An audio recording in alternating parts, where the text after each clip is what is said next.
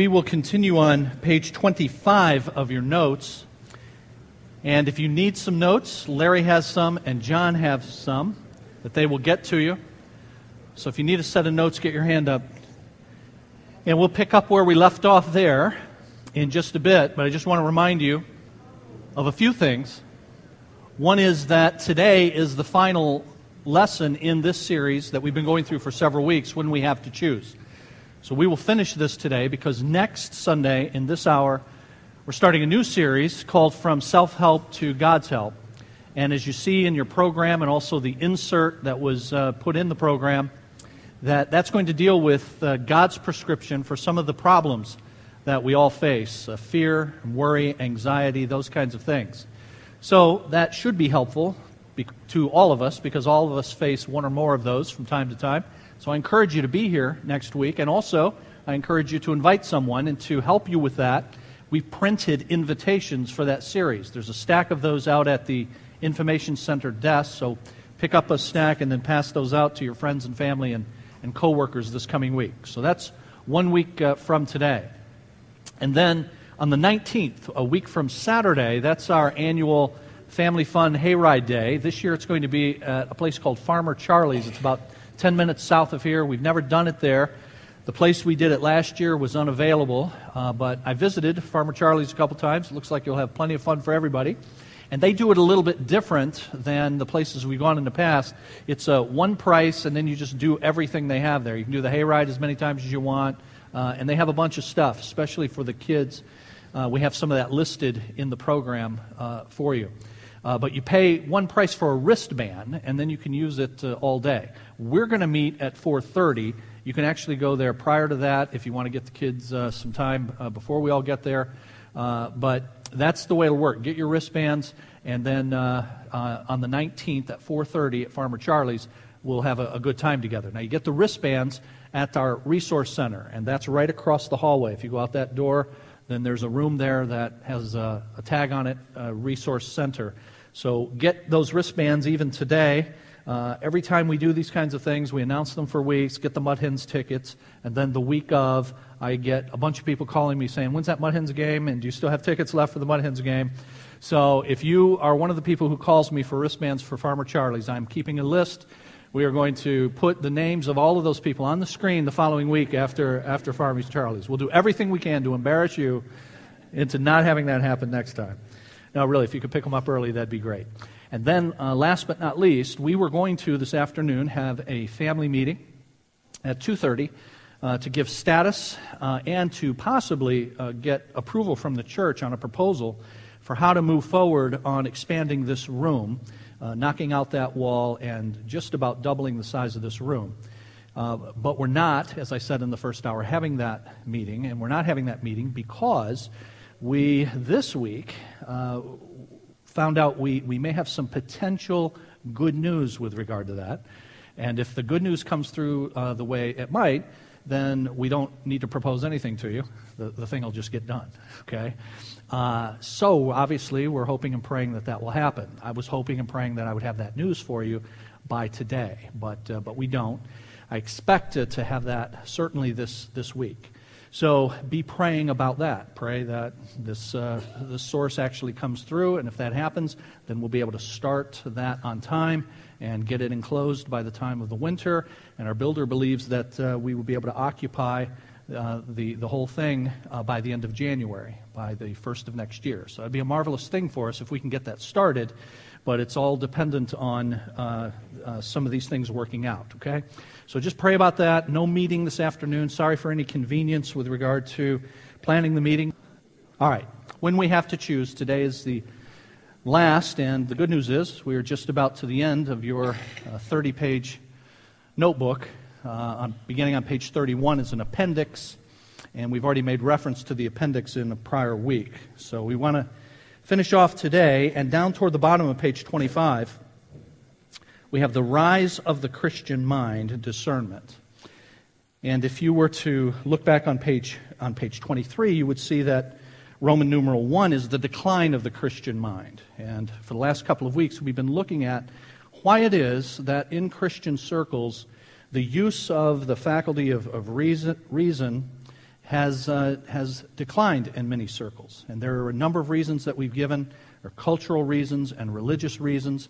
If you've not been able to be with us for these prior sessions, all of our sessions are recorded on our website, so you have the notes. If you want to go back and listen to that, then I encourage you to do that. But now, instead of the decline of the Christian mind, now we want to look at the rise of the Christian mind.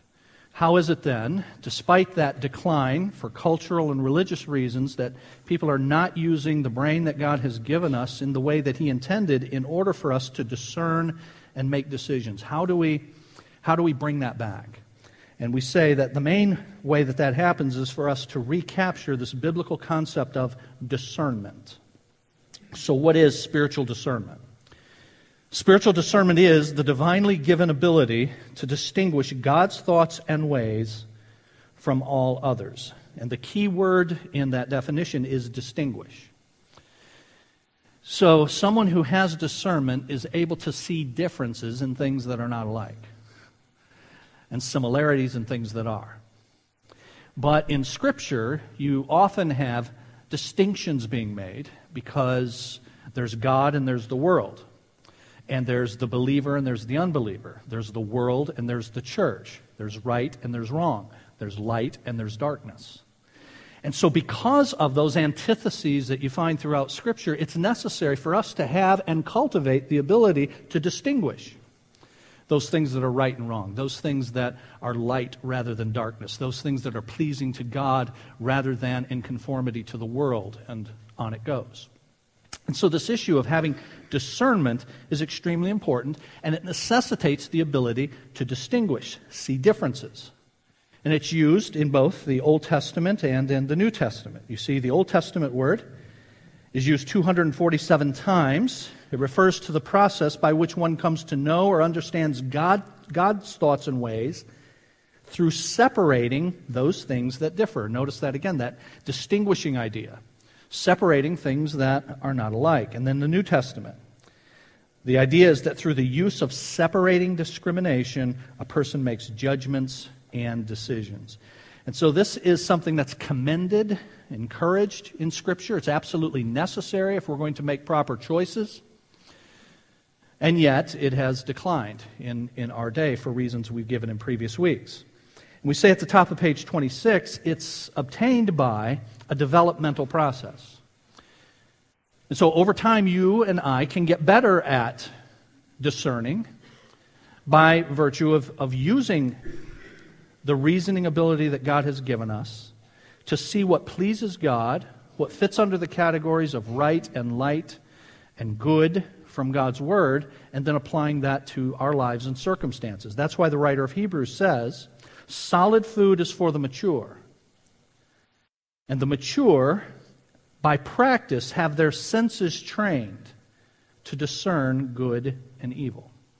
So one aspect of maturity, one indication of maturity is that one can make these distinctions, that one can discern between those things that are best and those things that are not, those things that are good and those things that are evil. So we have to develop this quality of discernment. And if we're going to do that, then we're going to have to avoid some dangers that we have for you beginning on page 27. We'll get to those in a moment.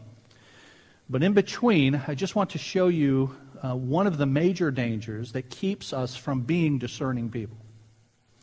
And that is that we think that truth is communicated to us by God in a way that bypasses the mind. And we discussed it a bit in previous weeks, but that's called mysticism. A mystic is somebody who believes that God communicates truth directly to your spirit, some immaterial part of you, bypassing your brain and your mind. And when that happens, people are often directed by their feelings in terms of their decision making. So instead of doing the hard work of making choices based on godly discernment, they make them based upon their feelings. And very often that's done using some passages of Scripture as justification. And that's the reason on page 26 we have these passages. These are well-worn passages that are often misused in this mystical approach. So under Roman numeral 3, the Bible and individual direction. Following are some of the most often cited passages to support a mystical approach to decision-making. One of those is Proverbs 3. Trust in the Lord with all your heart and lean not on your own understanding. In all your ways acknowledge Him. And the NIV says, and He will make your paths straight. Now, some of you, many of us grew up on a translation of that says, and He will, what? Direct your paths. Well, that sounds like if I want direction, if I want to know which way to go, this is my passage, right? But in fact, that passage is not about directing your path. The translation, making your path straight, is actually what the Hebrew says. And so we say there, this verse teaches us that trusting God and living His way will avoid many obstacles that would otherwise come. So the idea is you're traveling along, and as you trust in the Lord and you lean on His understanding, you'll avoid many of the pitfalls along the way that will overcome and get in the way of those who don't. He will make your path straight. And of course, in the day that was written, most travel was by foot. And so the idea of having a smooth path and a straight path that was free of unnecessary obstacles was extremely important. And so scholar Bruce Waltke says this. He tells the story regarding the proper translation of this verse. I recall the astonishment of one of the committee members assigned to translate the book of Proverbs for the New International Version when he discovered that Proverbs 3, 5, and 6 had nothing to say about guidance. When confronted with linguistic data, he had to admit reluctantly that the verse more properly read, He will make your path smooth or straight. So this is one of the passages that people cite because it says in the King James, He will direct your paths. If I want to know this path or that path at a fork in the road, then this is how I do it. But that passage actually doesn't say that. It doesn't teach that. Romans 8, likewise. Those who are led by the Spirit of God are sons of God. And the question then is to what is one led according to this passage? Because Spirit leading or the Lord led me is language in evangelicalism, isn't it? I mean, if you want to make decisions, this is the phrase that's often heard. The Lord is leading me or the Lord led me to do X, Y, or Z. Now, the Lord leads. I mean, God in His providence is leading in circumstances and working in circumstances. And I use that language myself, but I don't use it in a mystical way, meaning I feel like the Lord is leading me. What I mean is the Lord worked out the circumstances that led us in a particular direction. When the Lord led our church to purchase this building, I believe He led us to do that. But He didn't do that through any sort of a mystical approach. He did that through working out the circumstances, weighing all of the issues, we as a congregation talking and thinking about and praying about those issues, and then coming to a decision on it. That's the Lord. The Lord led us in that. But it was not a sort of oomph, a sort of feeling that we had.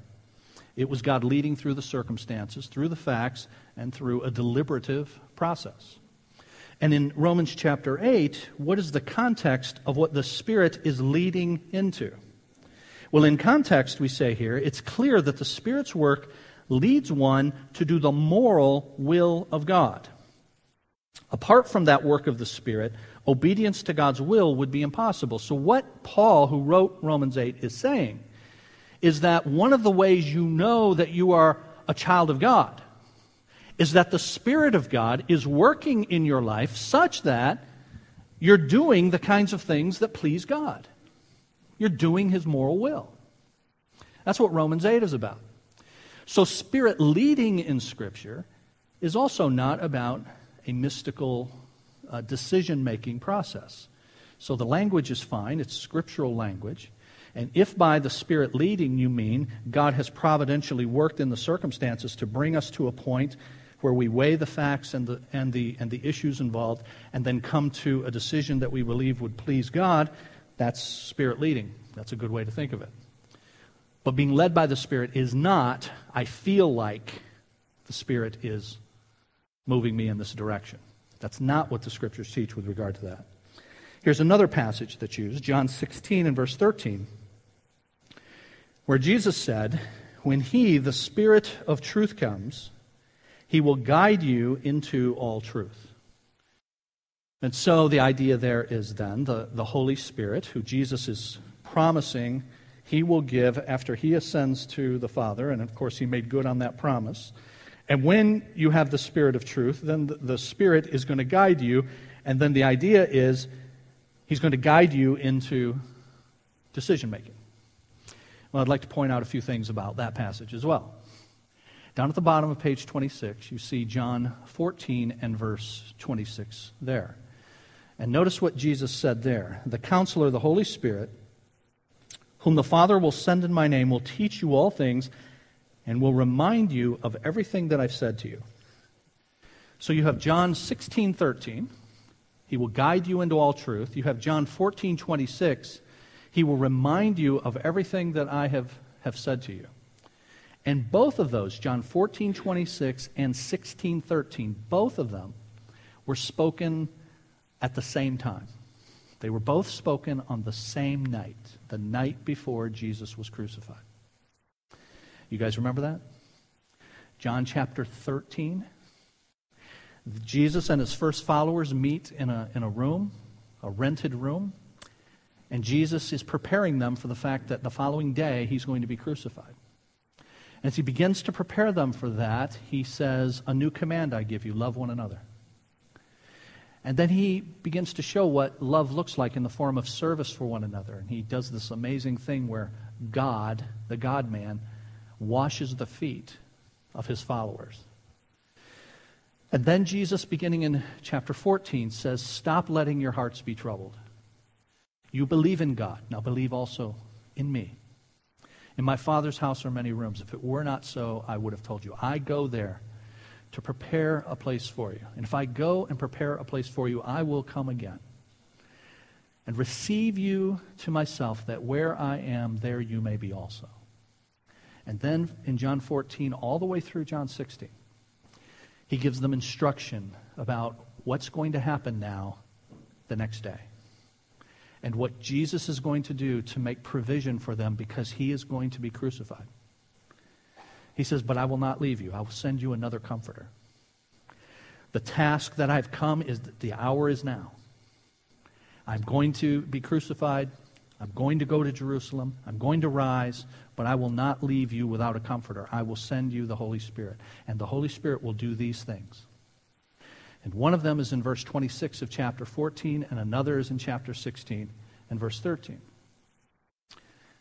And Jesus says to those guys, the Holy Spirit's going to bring to your remembrance everything. He's going to remind you of everything I said to you. So the question for you, for me, is this.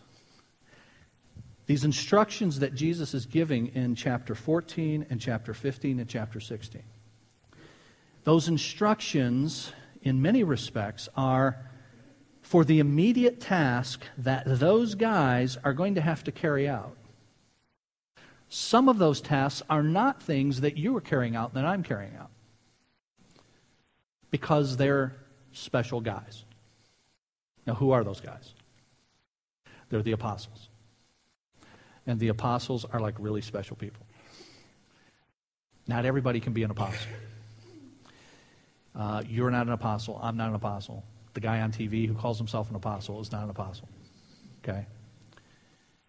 But these guys are the apostles. Now, what makes somebody an apostle? These are specially chosen emissaries that Jesus is going to use to establish His church. And how do I know this? Well, I know it a few ways.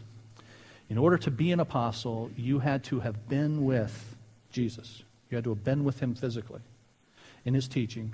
And you actually, after He dies and raises, you had to be one who was a witness of His resurrection so that you could now go and spread this message of He's alive, the gospel. When Judas betrays Jesus that night, when he betrays Jesus, a few days later, the apostles say, we need to choose someone to take his spot. You all remember that? Acts chapter 1, they gather to choose someone to take his spot. Notice, there's a spot. There's like a vacancy to be filled in the apostolate, or whatever you want to call it, okay? The group of apostles. And they meet together and they say in Acts chapter 1, we need someone who has been with us the whole time, who can be a witness with us of his resurrection, Acts chapter 1. So to be an apostle, you had to be somebody who was a witness to those things so that you could now be used by God to establish his church, which is precisely what these guys were called to do. How do I know this further? Paul, who had this miraculous conversion on the road to Damascus, Acts chapter 9, you're all familiar with that. But Paul had to defend his apostleship because he's not one of the original 12. He called himself, in 1 Corinthians chapter 15, quote, an apostle born out of due season. I'm the one apostle who's not those guys that Jesus showed himself to in this miraculous way on the road, and he had to defend that. And when he defended it to the Corinthians in 1 Corinthians chapter 9 and verse 1, here's the first thing he says, am I not an apostle? And then he says, have I not seen our risen Lord? You see, the defense of the fact that he is an apostle is that he's seen the risen Lord. So you're not an apostle because you haven't. But those guys were eligible to be because they had. Further, the Bible says explicitly that the church is built on the foundation of these special emissaries, specially chosen emissaries of Jesus. Ephesians chapter 2 and verse 20. Ephesians 2:20 says that the church is built on the foundation of the apostles and prophets. So these guys and their ministry were foundational. It goes further. When you come to the end of your Bible and history is over and God's plan has been fulfilled in every detail just as he predicted, and you have the heavenly city, the New Jerusalem, and John, who wrote the book of Revelation, is given a vision of the heavenly city and its dimensions and what it will be like. He says this in Revelation chapter 21 and verse 14. Revelation 21:14. That on the foundation of the heavenly city there were 12 sides. And on those 12 sides were written the 12 names of the apostles of the Lamb. And Leroy's not on there. There's no Apostle Leroy. You know, these guys are called the 12. The foundations have the names of the 12 apostles of the Lamb. They were a special group, clearly, right? I mean, when you can number a group exclusively like that, and you can have 12 sides and their names are on it in the heavenly city, yikes. And this special group had to do special things. Establishing the church, completing the New Testament, and demonstrating that the message of the gospel was true by many miraculous signs, the Bible says, to authenticate the message that they preached. And so Jesus gave them the ability to do things that nobody today can do. They were able to raise people from the dead. And there's not a faith healer anywhere that can do that. But they were able to do that. They were given that ability in the special mission that God had given them. Now, with all of that, the church is founded on the apostles. The 12 names of the apostles of the Lamb are the foundation of the heavenly city, that they are called the 12, that they are given these special abilities. And Jesus is talking to them the night before he dies in John 14 and 15 and 16 to prepare them. You're going to have the Holy Spirit, and this is what you're going to do. And the Holy Spirit is going to, now with that in mind, guide you into all truth and bring to your remembrance everything I've said to you. So just do a simple test. Does the Holy Spirit bring to your remembrance everything Jesus has said? And of course the answer is no. Why did they need that ability? Because they're going to write it down. They're going to write it down and they're going to preserve it for us in Scripture. So in John 13 through 17. This is all called the Upper Room Discourse. This is all Jesus praying, instructing about what's going to happen the next day. And then in John 17, Jesus prays. And he prays for three groups of people. He prays for himself, first of all, in John 17. He says, Father, the hour has now come. I mean, with that background, just try to think about being there. The hour has come. Now glorify me with the glory that I had with you from before the foundation of the world. He prays for himself. He then goes on to pray for the apostles. And then he goes on to pray for those who will believe in their message. And guess who that is? That's you and me. The night before Jesus died, he prayed for you and me. So he's got these guys, and he's giving them these special instructions, and they are instructions that are intended for them to carry out their special ministry of establishing the church and completing God's Word, the New Testament. So to use what they were able to do as verses for us on guidance is simply using those passages out of their context. Now, there are all kinds of principles with regard to God's work with them that are applied to us. And so the truth is God is going to work in your life and my life providentially and in our circumstances to guide us to pivotal points where we then make God-honoring decisions, all of that. But that's the upper room discourse given to the apostles and intended for the apostles who had a special mission.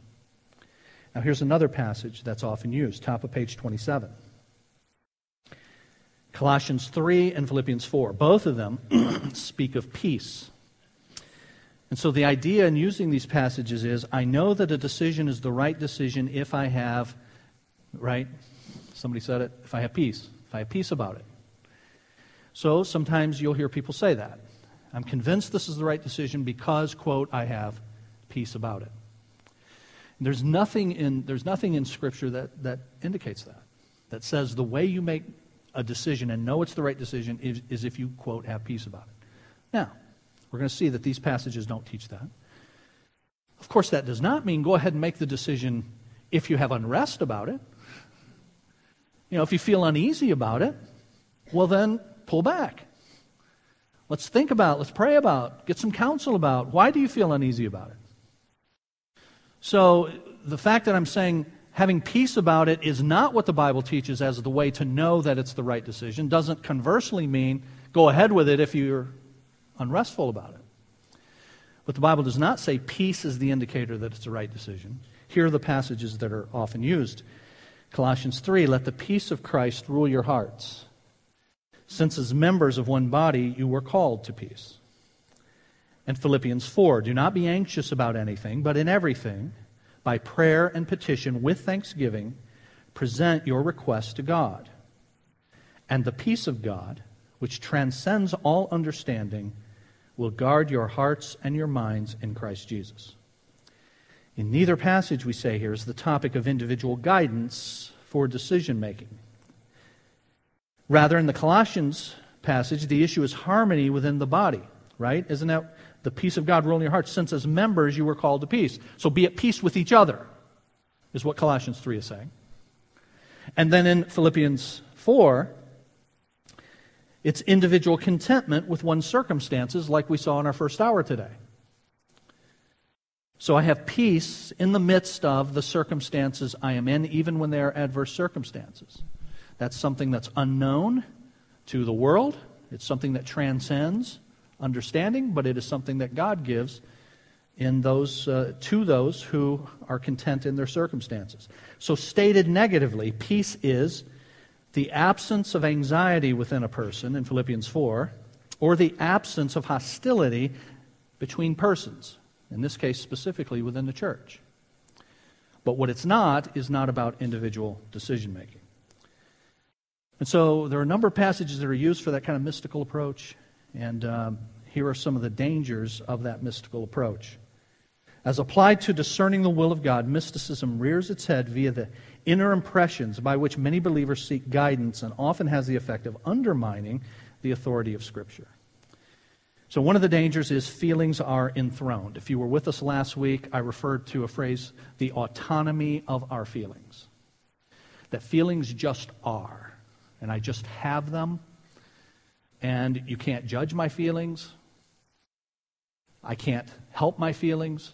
They just are what they are. And the problem with that is that the Bible commands you to have certain feelings, as we saw last week, and it forbids you from having other kinds of feelings. And so the idea that I just have these feelings, and they're just autonomous and they can't be governed, is contrary to Scripture.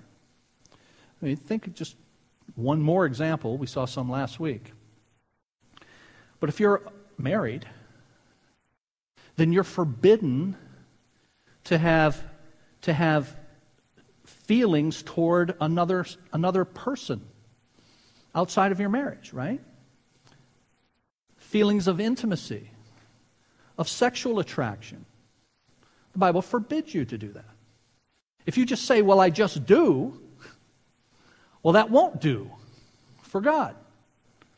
And so God then is going to require you and me to cultivate our minds, cultivate our thoughts, discipline our thoughts, so that we are not fostering those kinds of illicit feelings.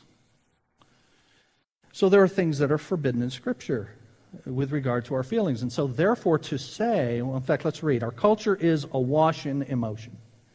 For many, what I feel is tantamount to truth. Feeling is believing.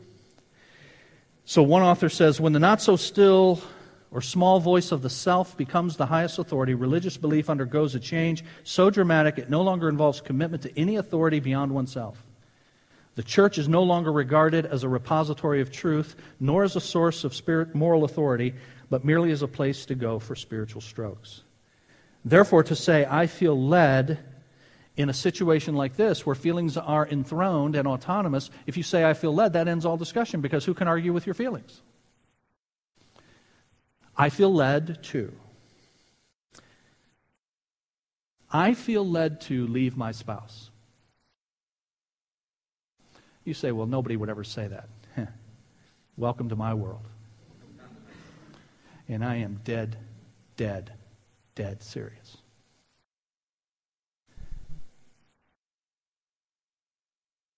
So don't make the mistake of saying that to me, because it's contrary to what God Almighty says. You don't just feel led to leave your spouse. And God spilled some ink about that.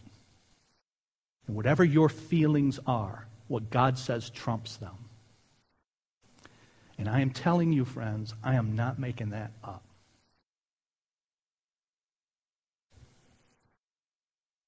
Which in turn leads to point B.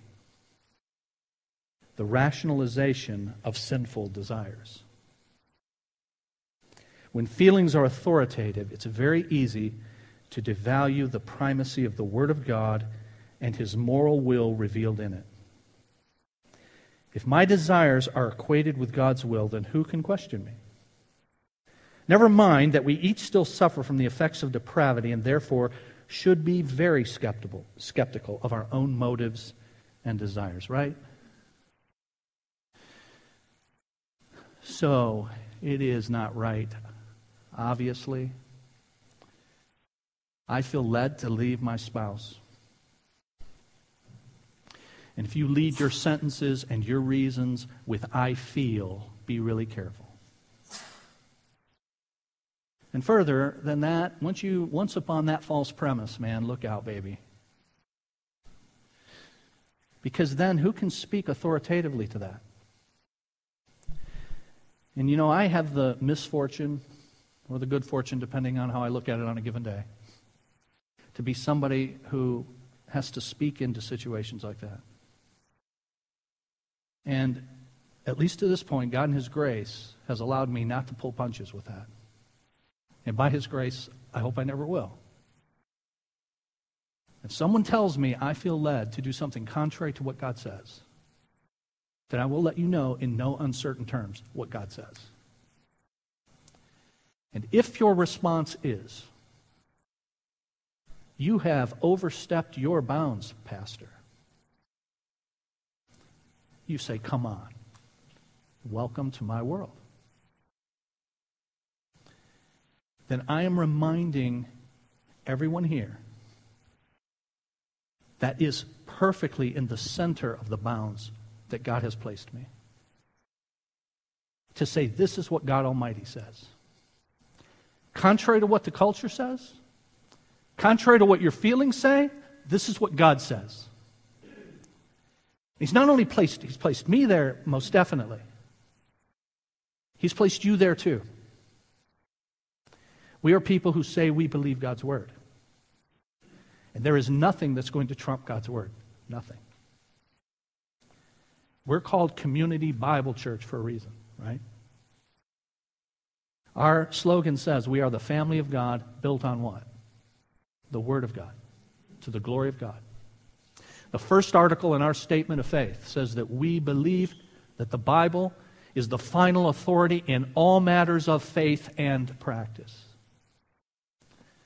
So we're going to stand on that, not on somebody's feelings, not on what somebody thinks or feels ought to be the deal. You say, Pastor, what are you talking about? I'm just saying. Okay? And I would ask you all, pray that that's always the way it's going to be. Pray that it's always going to be that way for you, for me. We're going to stand on God's Word. We'll try to be as kind as we can. We'll try to speak the truth in love. But we're going to speak the truth. So pray that we'll always be people of the book, not people of our feelings. And if you're a member of this church, you're a member of a church that is about the book. If you're thinking about being a member of this church, then you're thinking about being a member of a church that's about the book. Now, we want to summarize all of what we've been talking about for several weeks on page 29. Putting it all together. This is just really a summary of what we have looked at. We've given lots of warnings about how not to make decisions. We've given positive direction on how to make decisions, and we want to then summarize it on these last 2 pages. I can do that fairly quickly, and I have to in the next 7 minutes. In this series, top of page 29, we've covered enough material that it's possible for the forest to get lost in the trees. That is, there's the danger of getting bogged down in the details and we miss the big picture. So let's tie it together. We've seen that there are 2 aspects of God's will.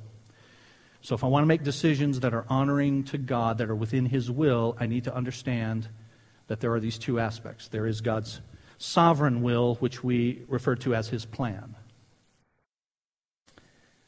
And what is God's sovereign will? It's whatever comes to pass. It includes all that God has chosen to allow.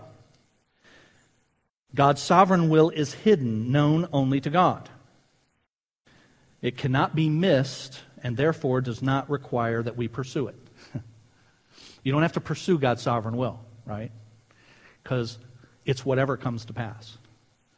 And so God has planned all things, whatsoever come to pass. You know God's sovereign will for today, tomorrow. And it's whatever happened the day before. That's His sovereign will. But God's sovereign will is not necessarily the same as His moral will. There are things that God allows in His overall plan that are contrary to, we say in that blank, His desire. They're contrary to what God is like. But they're incorporated into His overall sovereign plan. Now, what would an example of that be? God the Son was murdered. That's contrary to God's moral will, right? The people who murdered Jesus were guilty of sin. They were guilty of murder, capital sin. And actually, Peter in the first Christian sermon in Acts chapter 2 pronounces that very thing. He pronounces those who conspired against Jesus as guilty. They committed a murder. But was that murder in God's sovereign plan? Indeed. And so everything that comes to pass is in God's sovereign plan, but not everything that happens is His moral will, His desire. God's moral will is what pleases Him. God's moral will has been made known, unlike His sovereign will, which isn't made known until after it happens. It's revealed in the Bible. And it can be missed, and therefore it must be pursued. So Deuteronomy 29:29. We saw this several weeks ago, but Deuteronomy 29:29. The secret things belong to the Lord. That would be His sovereign will. I don't know what it is. He's working it out. The secret things belong to the Lord. But these are revealed, Deuteronomy 29. To you and to your children and to your children's children, that we might obey them. Deuteronomy 29:29. So there are two aspects of God's will. So when you sin, you can't say, when you just say, well, it's God's will. When you sin, it's not His moral will. It's never His moral will. But in His sovereign will, He can use everything that happens, including the sinful choices of people, to work out all things together for good. Thanks be to God. And so in your past, you made sinful choices. Call them sinful choices. But a sovereign God can use those choices, and He can redeem those as part of His overall plan. But they're still sinful choices. God's moral will, secondly, reveals purpose and mission. What's the purpose for everything? It's the glory of God. And how is God glorified? Through the mission that He has given us. That mission is to multiply churches that make and mature disciples. We've seen that in previous weeks. And so what's your role then in that? God requires that each person participate in the mission via his individual calling. So now I want to make decisions that honor God. Well, I need to know what my purpose is. It's to glorify God. In this age, the glory of God is mediated through the mission that He's carrying out through His church, and He has called each of us to play an active role in the advance of that mission through the gifts that He's given to each of us. So I need to make my decisions in light of my purpose. I need to prioritize my decisions in light of that purpose, the advance of God's mission, and my participation in it. How is God's calling for you, for me, made known? Number 3, God's providence reveals our calling. Calling is your individual role in the mission. That is, how you are wired and where you are placed. That's how you know your individual calling. How you're wired, where you're placed. You say, where I'm placed? Yeah, here. Like Southeast Michigan. Right? Acts chapter 17 and verse 26. All right, go back to verse 24. Acts chapter 17, verse 24. Paul says to a bunch of philosophers in Athens, Greece, the God who made the world and everything in it is not worshipped in temples made by human hands as though He needed anything, for He Himself gives all men life and breath and everything else. And then he goes on in verse 26 to say this. And He has determined the times appointed for them, mankind, I'm quoting, and the exact places where they should live. Yikes, that's a sovereign God. He determined I'd be born in Southeast Michigan? That I would be born in 1962 in Wyandotte Hospital? And the answer to that's absolutely yes. And He has placed me in His sovereign providence in a particular place. Now, that sovereign God can move me too, absolutely. And He can move me for lots of reasons, and move you. Health reasons, job reasons, all sorts of things outside your control. He can place you, and then He can replace you. Right? But as you make a voluntary decision to replace where God has put you, that decision needs to be made in light of the mission that He's given you. Now, you're glad to know we got just a few seconds left, because now I've gone to meddling. But that would radically alter the way we make our decisions. We don't make our decisions that way. Let's just tell the truth. We just say, I just pick a place on the map that's got nice lakes and got whatever and that's how I decide that. And God says, I've given you a mission. I've placed you in the mission. I've gifted you for the mission. I may replace you. I may relocate you for the mission. But you make your decisions in light of what I have assigned you to do and left you here to do. God's providence reveals our calling. That includes how you're wired, what you're able to do, what your experiences are, what your gifting is. We have a whole ministry designed to help you find out your wiring. Our community service ministry, when you join our church, you have to do a profile to find that out for that very reason. And then, bottom of page 29, we must exercise wisdom to advance the mission. Wisdom is the skill to order life in a proper way. God has told us that the proper way to order our lives is around the mission. Therefore, wise choices are those that bring glory to God in advancing it. And then we've got a checklist on page 30. So lest anyone forget, as you go through your decisions, use that as your checklist, okay? All right. Next week, from self-help to God's help. Let's ask the Lord to be with us this week. Father, we thank you for this time to be reminded about what you have done to show us what we're to be about. We thank you, Lord, for the privilege of being involved in the work that you're doing in your world. It is a privilege. And I pray that everyone here would see it for the grand, great privilege that it is, to be used as your instruments in your hands and your feet in your mission.